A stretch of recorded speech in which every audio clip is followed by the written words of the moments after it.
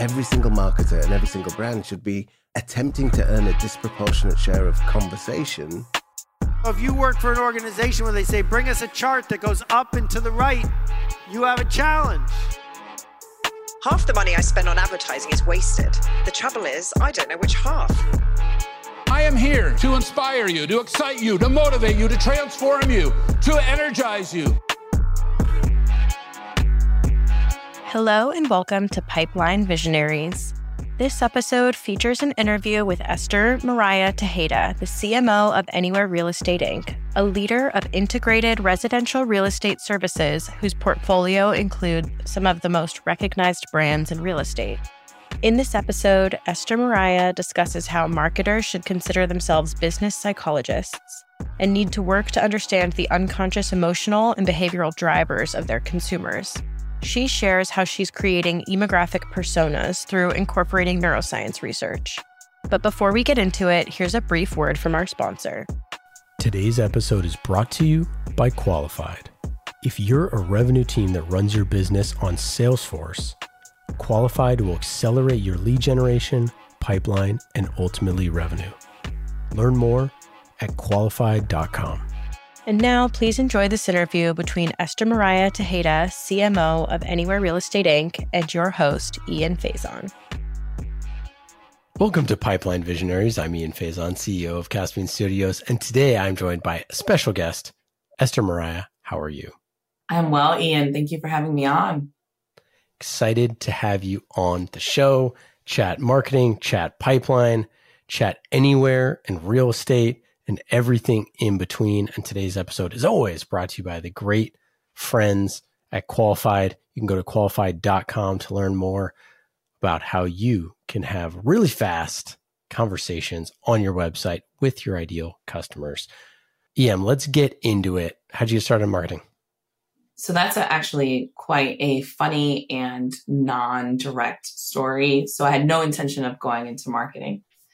I actually thought I was going to go to law school and took a gap year between undergrad and, getting ready for law school. Went to work as an analyst on Wall Street, and I worked for Standard & Poor's. And it was a very financial service, white shoe firm kind of culture. This is early 2000s, to date myself. And I realized very quickly, by very quickly, I mean probably the first day, that the culture and the environment and just the tone of the whole place was not for me. And so every day I was riding into my office. I was living in Brooklyn at the time. I was taking the train down to Wall Street. I was wearing the typical financial service Wall Street analyst uniform of the trousers and the button downs that are tucked in and pencil skirts and the whole nine yards. And I could not have been more miserable. And so I had this moment of epiphany on the train ride one day where I said, I really feel like I'm in a costume. And I really feel like I'm living someone else's life. This is not remotely what I want to be doing. And so to make a long story short, I got into throwing events on the side as a way to make additional money, as a way to have a lot of fun. I had a lot of friends. It was very social. And I quickly realized I could monetize my social circle by doing club promotions. And so club promotions led to this other idea of doing experiential marketing. In other words, creating these events from scratch for brands instead of doing them for clubs. And so next thing you know, I am at Ogilvy taking on my first proper marketing job, working for British American Tobacco as my first ever client. And so the next 20 years has really come from this inflection point of being on that train that morning on my way down to Wall Street and realizing I have to find something else to do with my life that is more connected to who I am as a person and is more connects the left side of my brain with the right side of my brain. And here we are. And I'm so glad you did. I couldn't imagine you in Wall Street. Marketing, Neither could I. Marketing needs you. Yeah. So flash forward to today. Tell us what it means to be CMO of Anywhere. So Anywhere is one of the leading residential real estate companies in the US. Many folks won't know us as Anywhere unless you happen to be in the business of residential real estate. But most people do know our global brands. And those include Sotheby's International Realty, Corcoran, Coldwell Banker, Century 21, Better Homes and Gardens, ERA. And we are also in the business of title and insurance and mortgage and corporate relocation through Cardis. So it is a full service residential real estate corporation that is really in the business of transforming the way that we think about housing and the way that the housing transaction works, and finding ways to make that much more simple for buyers and sellers, agents and brokers, with the smart and deliberate use of technology where that makes sense. And having such a huge portfolio of brands that everybody knows and loves, how does that change how you think about marketing? So marketing has evolved greatly in the past 2 decades or so that I've been in the business. I mean, as I mentioned, when I first started, I was working on tobacco brands. Then I went to work on wine and spirits brands at Pernod Ricard on the agency side and at Diageo. And I was working on Johnny Walker and Stoli Vodka and Smirnoff and Guinness and, quite a few other big global brands. At that time, marketing was really about brand awareness, engagement, brand health, lots of PR, right? And being at the center of the conversation, especially in these industries where above the line advertising was really difficult to do because of the regulations involved in the industry.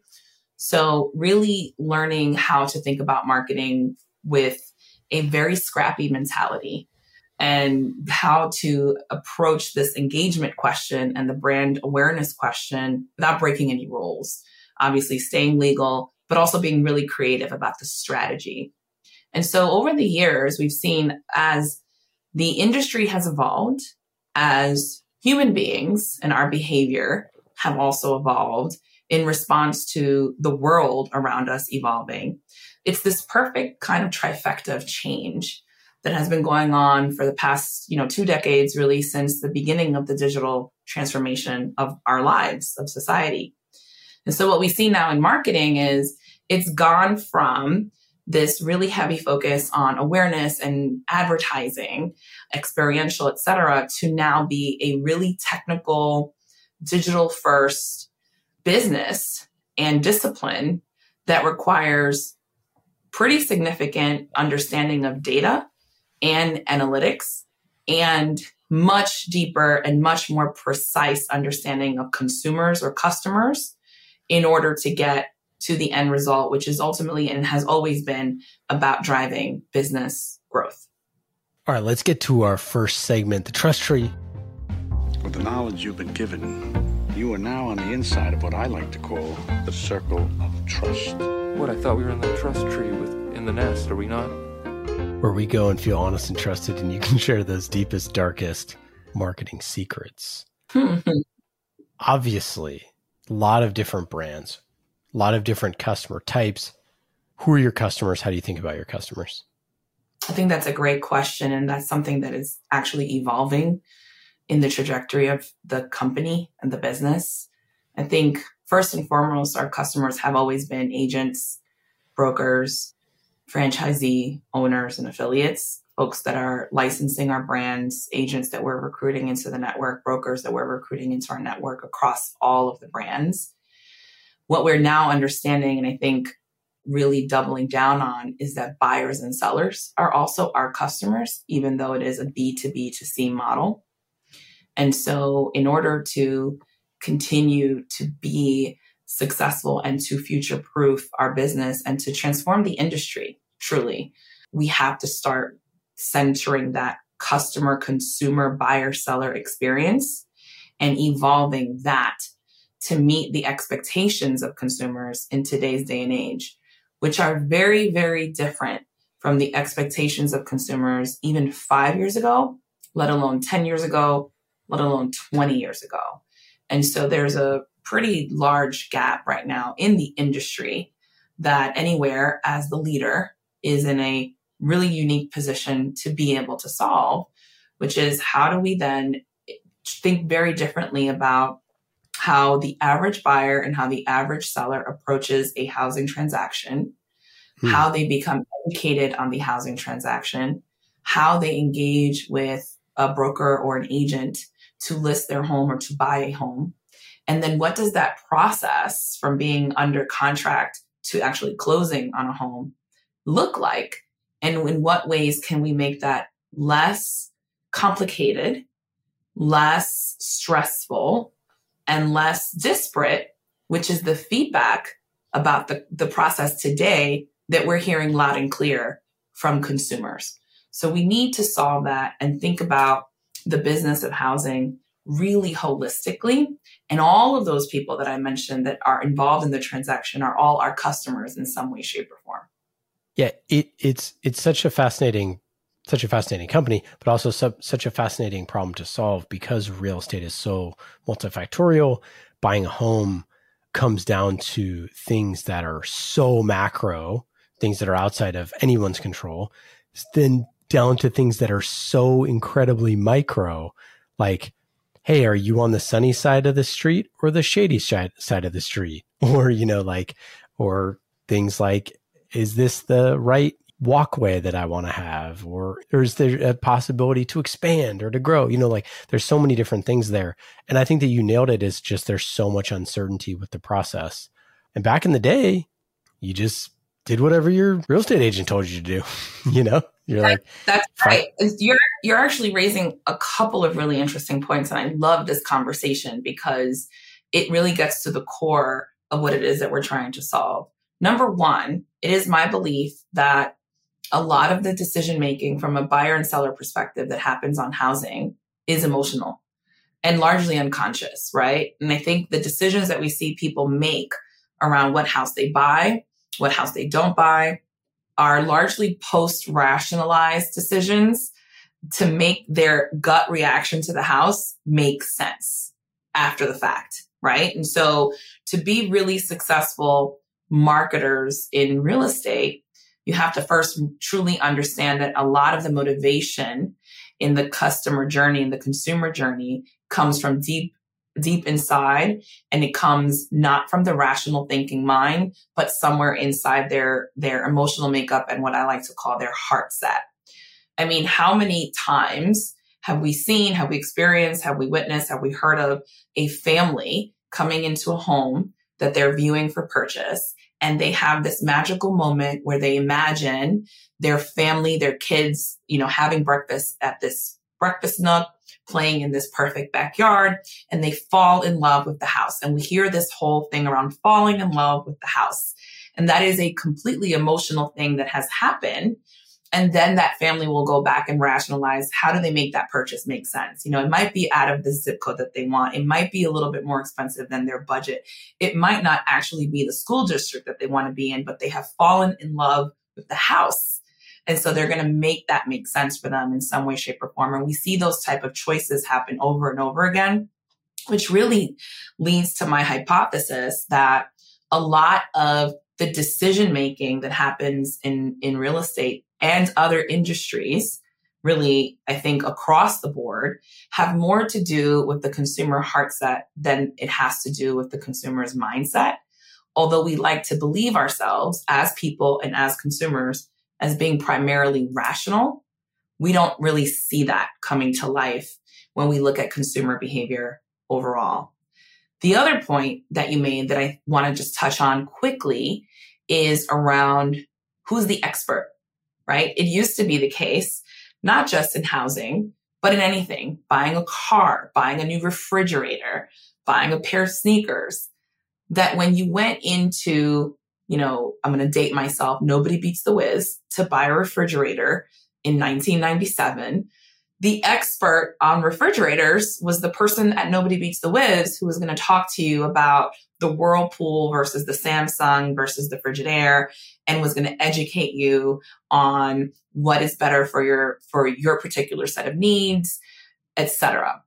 We are now in a completely different set of circumstances for consumers because so much information is available on the internet that now the consumer believes themselves to be the expert and wants to do all of that education and quote unquote research online independently and in a way that they believe is unbiased. And I'm putting that in huge air quotes because we don't really know that it's unbiased, but that's the consumer perception.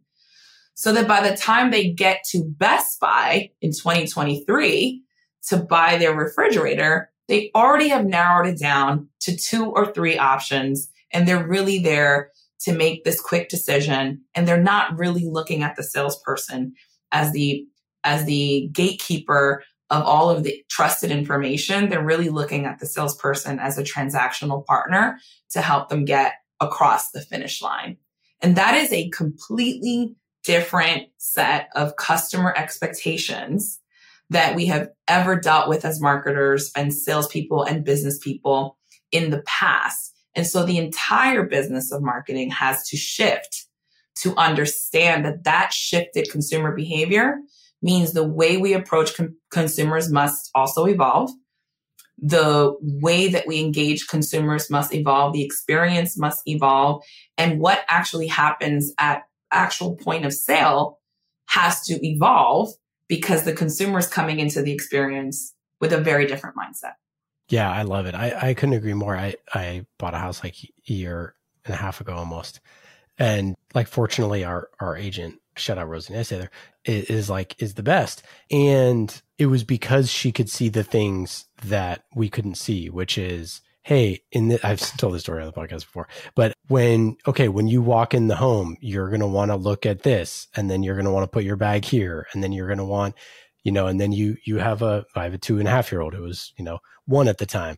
You're going to want to be able to walk over and put your kid here and make dinner while he's here and not want to have it be over here. So this house is great. Or, hey, this house looks really good staged like this, but it isn't going to live like this at all. And all of your crap is going to be on the dining room table all the time in the middle of your house, and it's going to drive you crazy. And just like those, those sort of next level things, I think it just speaks to that in any sales situation, the person who is more informed is better off. And as marketers, we need to inform our customers with as much information that they can make those decisions, and our sellers so that we can have them make decisions as well. That's right. And I think the name of the game is the appropriate level of education that puts the consumer in the driver's seat, so that when you go into a house and you have this fabulous agent who's helping you to understand the experience of living in that home, right? You feel so empowered, and you are really getting the tools and the information and the guidance that you need so that you become the expert and you're able to make the right decision for yourself and your family. And what we're trying to introduce through this transformation work at Anywhere is that, plus all of the different ways that technology, tools, products, services, apps, etc., can support that journey, so that when you do finally pick the house that you want, the process of getting from the contract to the close is just much more seamless. I know you've been through this recently, so I know you know what I'm talking about, the process of getting the housing inspection done, and then getting title insurance on the house, and then going to get an appraiser to come and take a look at the house, and trying to negotiate all of these things at the same time as one individual entity, with some support, obviously, from your agent, who are really the backbone of this industry, but wanting to also feel like you know what's going on, right? And you're ultimately project managing this yourself as the buyer, or largely as the seller. And so how can technology make that process less cumbersome and less heavy for the buyer and the seller? And there's a lot of opportunity to make that a reality. And those are the things that we are actively exploring as a business, which I happen to be super excited about. For us to be successful at driving revenue and growth through marketing, we have to take a 360-degree approach to our strategy and understand with serious granularity how all of those different parts of the whole create the entire funnel, right? And so it is B2B and it is B2C. And only by thinking about those things in a very integrated way can we drive the results that we want to drive for the business. If I'm only to focus on B2B and I'm recruiting agents and I'm selling franchises and I'm recruiting brokers, but I'm not supporting the process of actually selling a home to a consumer, they are not being set up to succeed. And by they, I mean agents and brokers, right? The folks that we're recruiting. If I only focus on B2C, it's a completely different business model because Anywhere itself doesn't sell the home. Our agents and our brokers are selling the home.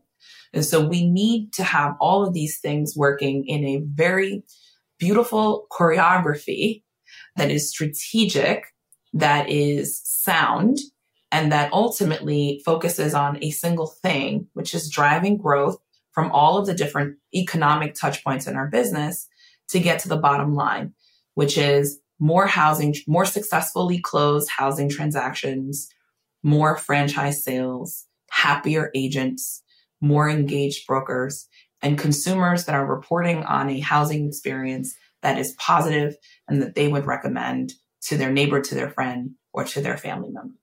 All right. Any other thoughts on sort of marketing strategy or how you go to market to your customers? So the interesting thing that we're doing now that I think is the next frontier for all marketing, regardless of industry, is emographics. And so this is something that I have been grappling with and unpacking and building brick by brick because it's something that really doesn't exist yet. And I think it should. And so what I mean by that is historically, as marketers, we first really looked at demographics. That was the way that we understood customers. That's how we segmented. That is how we targeted to whatever extent we were targeting at that point in our marketing journey. And then we moved on to what at that point was the cutting edge, which was psychographics. And then we started building personas, based on psychographic mindset cues, right? Things people like, things people do, things people don't do. This is a person that is like this. This is a person that is not like that. And we would craft these personas that would become, again, our segmentation vehicle for targeting and what we consider to be precise marketing at the time. What we were asking when we were looking at demographics and psychographics is the what of people. What is this person? What does this person do? Where does this person live? What? We have always thought that we're asking why, but the question that we're asking and the way that we're segmenting actually doesn't tell us anything about the why. It tells us all about the what. Totally agree. Yeah. So the next layer of this is let's be serious as marketers about our endeavor to understand the why. This is what we've been talking about, certainly as long as I've been in the business. Why is that person the way that he or she is? Why does that person like this versus that? Why does that person spend this many hours watching this type of content versus another type of content? And what I have been doing is doubling down on that question through neuroscience research. And we have been really trying to get to the unconscious emotional makeup of consumers that set up their predisposition to like or dislike and to behave or not behave in particular ways. So I call that the layer below the things that we are already measuring. And it's based on this premise that over 95% of our human behavior is actually rooted and driven by unconscious emotions that we're not even aware of. So it's not stuff that I as a consumer would be able to articulate in a focus group. It's not things that I would be able to, as a consumer, articulate in a survey. And so it is our job as marketers, if we think about ourselves as business psychologists, right, to get further down and deeper into that mindset, to get to the heart set, to understand those things. And that's really what this is about. And so in creating these emographic personas, which is what I'm doing through Neuro, like I mentioned, I'm trying to get to why people operate how they operate, why people think and like what they like, and then marrying that data with the psychographic data and with the demographic data. This combination of things becomes this kind of much more sophisticated trifecta of information that gives me a much clearer picture of who my customers are. And now with that deeper understanding, more precise segmentation that really takes into account the emotional state of people. And I don't mean this in like mumbo jumbo, fuzzy, warm feelings. I really mean like, this is an anxious person. This is a person that is deeply insecure and needs these kinds of drivers to feel secure. And that's going to be an important part of our messaging strategy. Or this is a person that is operating on fear. Or this is a person that is operating on aspiration, right? And so how we go to market those different people is really, really different. That plus psychographics plus demographics allows us to get much, much closer to the core of our customer behavior, which in turn means we could be much more precise and deliberate in how we market to those folks and where we spend our money and how we craft our content and our messaging and our creative and how we can drive the business outcomes that we're ultimately tasked with driving. And let's get to that money spending right now. Let's go to our next segment, the playbook. This is what's great about sports. This is what the greatest thing about sports is. You play to win the game. Hello? You play to win the game. Where you open up the playbook and talk about the tactics that help you win. What are your 3 channels or tactics that are your uncuttable budget items? Oh God, this is a hard question. So I think that, like I mentioned before, I think marketing is about choreography and it is about really smart integration. So when you lose something, when you take something out, the whole system suffers in some way, shape, or form. But if I were to pick the 3 things that I would build as my foundational pieces for any marketing strategy, it would, number 1, by and large, be research and insights. You can't build anything without having the research and insights to drive the decisions that you're making, the strategies that you're building, and to understand the ecosystem that you're entering into as a marketer and as a business leader. So that's number 1. The second thing I would absolutely invest in is strategic planning. So taking those insights and creating thoughtful and deep perspectives on how to grow the business. And so strategic planning is a thing I think the marketing industry suffers from a little bit. I see a lot of focus on go-to-market, a lot of focus on campaigns, a lot of focus on just doing action items and getting things out there and turning channels on and off and pressing all the levers for delivery. But none of that works without having a strategic plan first and foremost and having the insights that are driving that plan even behind that. So those are 2 things. And then the third thing is measurement and analytics. I think marketing has still a long way to go in terms of the branding of itself as a growth driver and a revenue generator. And part of the reason for that is that we've historically looked at or been thought of as cost centers because we have lacked as a discipline the ability to measure and to have ROI analysis that really ties our work to the business strategy. And so that, as the third thing that is an absolute must for me, is critical because it gives us the permission as marketers to continue to do what we're doing and to have a seat at the table and to be part of the larger business strategy conversation. Without having those analytics that support that connection, we really go back to being an arts and crafts function and a cost center for the average CEO and the average executive suite, which is where we do not want to be as marketers. Yeah, I couldn't agree more. What's something that you don't see working that you're not going to be investing in, or something that's I know you don't want to cut anything, but the most cuttable thing? Well, I'll go back to the insights. I think the most cuttable thing is go-to-market campaigns and strategy where I don't have a clear understanding of what is the strategic hypothesis behind what we're doing, right? And so having to have that diligence is just paramount to having successful work. And also, again, being able to connect the work back to the business agenda. And so I think a lot of times where marketing struggles is maintaining that connectivity to the business agenda and being very active in the business of going to market and executing short-term campaigns with short-term goals that ultimately are not laddering up to the overall needs of the business and instead are trying to hit on immediate quarter by quarter micro goals.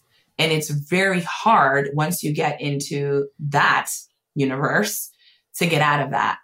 And so if we could all as marketers avoid that trap and just always keep our eye on the prize and be looking at the macro business problem that we're here to solve, we would all be better off for it as a discipline. And two, I think we would just be hugely, much more successful delivering the results that our CFOs and our CEOs expect and want to see. What about that experimental budget, the little extra 10% that you have tucked away for something crazy? What do you want to spend it on next year? What are you thinking about debating that you want to spend it on for your experiments for next year? More research. One of the things I'm introducing now for 2024 is user testing for marketing deliverables. I know we all do testing. User testing is very common in product. User testing is very common in UX and UI, but we should be taking that same exact approach to our creative. And I don't just mean A/B testing and things of that nature, but let's user test against real people. How are they experiencing our campaigns? How are they experiencing our websites? How are they experiencing our mobile apps? How are they in real time experiencing even something like their agent experience, their broker experience? How are our agents and brokers experiencing our products? How are they experiencing the marketing that they get from us? We need to test that. And we need to test that in a very academic, rigorous way, because ultimately everything that we're doing is about meeting the needs of a user, whether the user is our agent customer, our broker customer, our franchisee customer, or the buyer and seller customer. It's all in service of that person. So we need to be getting real-time feedback from whoever our customer is in that particular example or for that particular deliverable to continue perfecting what it is that we're building. And so if I had extra dollars coming down from the sky, I would implement like a full service user testing initiative across all of my touch points and all of my customer experience journeys and channels. Do you have a favorite campaign that you've run? I will tell you my favorite campaign of all time was Captain Morgan running for president in 2008. That's so good. And it was a really fun one. And so we actually went out to the DNC, to the Democratic National Convention, and the RNC, the Republican National Convention, with Captain Morgan. And we got petitions signed to put him on the official ballot. There was a ton of PR. This was really at the beginning of social media. So think MySpace. So there was a lot of content coming up on MySpace, and it became kind of a viral sensation. Oh my God, it was great. And that was, I think, one of the most fun and interesting campaigns I have ever worked on, and really also set the bar for out of the box thinking and tremendous creativity. I love it. That is so awesome. That's cool that you were working on that. That's fun. Yeah, that was Diageo. And it was, again, this goes back to like being below the line. You can't just run this sort of standard plays that like any CPG company would run, or like McDonald's or Nike or anybody else, because it's regulated, it's wine and spirit. So you, as a person who grew up in these highly regulated industries, like I said, tobacco, wine and spirits, first and foremost, the default setting was what everyone else does doesn't work. Nothing off the shelf is going to work here. So you have to come into the conversation already knowing that there is no playbook and we are building from scratch, and you have all of these challenges and obstacles that are working against you, things that you absolutely can't do, can't touch, can't even contemplate. And so with what you've got, what can you do? And so that scrappiness has really become like a foundational piece of who I am as a person and also how I approach all of this work. And that's why I've been in the business of transformation work and coming into companies like Anywhere that are in the business of taking something, making it better, or, in other roles, taking things that don't exist and building them, or taking things that are on life support and resuscitating them. And it really all starts from that beginning experience of being in outside of the box industries that required flexible thinking. You also built a sort of like an in-house creative agency. Can you talk about that? So when I came to Anywhere, there's already an in-house creative studio that is part of the offering that we have for agents and brokers. And it's a way to give a value to our network of agents and brokers, regardless of brand, who need marketing support to, market to their sphere of influence, to get leads, all of those things. And so what we've been doing in the studio in the past year or so is evolving and transforming that to really become a full service end-to-end digital marketing agency that goes beyond creative and includes media buying and testing and research, and is done in a way that is fully connected and digital first, and that I can plug in smart ways to my own measurement and analytic system, so that as an additional added value, eventually to agents and brokers, we're not only able to give them best-in-class creative and best-in-class marketing support, but we're also able to give them analytical reports and results on what this is doing for their business. And at the end of the day, the business of residential real estate, like many others, agents and brokers are small business owners. They want to know that where they're spending their money is actually having an impact, driving their business. And so there's this unique opportunity for this agency, this in-house agency that we're restructuring and rebuilding, to be that for agents and brokers and provide that level of transparency and, I think, marketing power that they need and that they want. Yeah, that's really cool. Okay, let's get to our final segment here, the dust up. Uh-oh.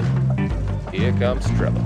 You may have heard that there was a dust-up involving yours truly. And now we've got a wild scrum with fights breaking out all over the place. And it is getting really ugly as we've got punches and kicks. This is where we talk about healthy tension, whether that's with your board, your sales teams, your competitor, or anyone else in your career that you've had a dust-up with. Have you had a memorable dust-up? So I have. And I've told this story, I think, once before in a public setting. So I'll tell you here, Ian. In my first role at Standard & Poor's, where I mentioned earlier, I was an analyst. I was pretty miserable. It was just not the right life path for me. And I knew it. And I think everyone else knew it. But it was also really the beginning of email in a business setting. Mm-hmm. And so I did not really understand how email worked really fully, and there was a lot of room for error. And so on a particular day, I was especially frustrated, and my very good friend also worked with me on the same team at S&P, and I thought I was sending her an email saying something to the effect of I wish my boss would disappear off the face of the earth and go play in traffic. It was something really horrible and bad and terrible coming out of the mind of a 22-year-old that had just graduated college and was really miserable at the job. And so I actually wasn't emailing my friend. I emailed it to my supervisor. And so imagine it was out of Ferris Bueller's Day Off, level comedy. I mean, the hysteria that ensued when I realized that. And then my friend and I are thinking about how are we going to unsend it? How are we going to get onto her computer and delete it? What are we going to do? It was pretty chaotic for the next several hours. To make a long story short, we couldn't do anything about it. It was sent. She did see it. And the next morning, I came in prepared because I just knew that something terrible was going to happen. And so I had this quite unpleasant conversation with HR, and it ended up being the beginning of my separation from that role, which interestingly was a relief and also a blessing in disguise. Like that was the feeling that I felt, because it gave me the freedom and the permission to leave this role that, you know, everyone said was a great opportunity for me and go pursue something else, which ultimately landed me in the business that I'm in now, which I love and absolutely enjoy for the next 20 something years after that incident. And so, you know, gifts come in weird packages sometimes. And that came very strange, dust up package, but I take it as a learning lesson. It's a thing I share a lot when I mentor. And it's just, you know, sometimes, you know, the universe has a plan for you. And here we are talking about this 20 something years later. That is crazy, right? You know, every time a door closes, a window opens, as they say. That's right. That is awesome. Well, it has been absolutely wonderful chatting with you today. Any other sort of final thoughts here on marketing, on pipeline, or your work at Anywhere? Yeah. So I think that the industry is at a point of inflection. And the role of marketing is being defined and redefined every day, all of the time across industries. You can, you know, do a poll right now, look at 10 different job descriptions for a CMO, and you'll see 10 really different jobs, right, described on the sheet. There's no real consensus of what this function does or what this function is supposed to do for any business. And I think that starts from the CEOs and boards and even marketers not having an agreement on a point of view there. And so given all of that uncertainty, redefinition, reimagination, etc., that is happening in real time, we have this unique opportunity to turn marketing into what it properly should be, which is a high power growth engine that drives business forward and reacts and responds in really smart ways to the landscape, the ecosystem, the customer, and the culture in which we're operating as industry. And so the closer that we can get to understanding and thinking of ourselves first as business leaders and then as functional marketing experts, the further along we will get to making that connection and that integration happen at the highest levels of our organization. The biggest challenge that I still think that we have and that I still think we need to address is taking this moment to redefine this role and making sure that what we are doing and what we do every day thereafter is truly aligned with our CEOs and our CFOs and are all in service of the overall business agenda and the ROI goals of our organization, period, full stop. I love it. I can't believe our time here is over. I could go on and on. Thanks again for joining us. It's been awesome. Esther Mariah, you're just a wonderful marketer. And thank you to you. Thank you to our friends at Qualified. Turn your website into a pipeline generation machine. Go to qualified.com, engage more visitors, book more meetings, and drive more pipeline right on your website. Go to qualified.com to learn more. EM, any final thoughts? Anything to plug? Anything to plug? No. Final thoughts? Yes. To all of my marketing colleagues and friends and folks aspiring to come into this business, this is the moment. Seize it, understand the business, learn business language, and get a seat at the table, because once we are there, the impact that we can have on revenue and growth will be known, will be felt, and it will be huge for this industry and for our discipline. Awesome. Thanks so much and take care. Thanks again to our friends at Qualified.com, a conversational sales and marketing platform that transforms the way B2B companies sell. Go to Qualified.com to learn more.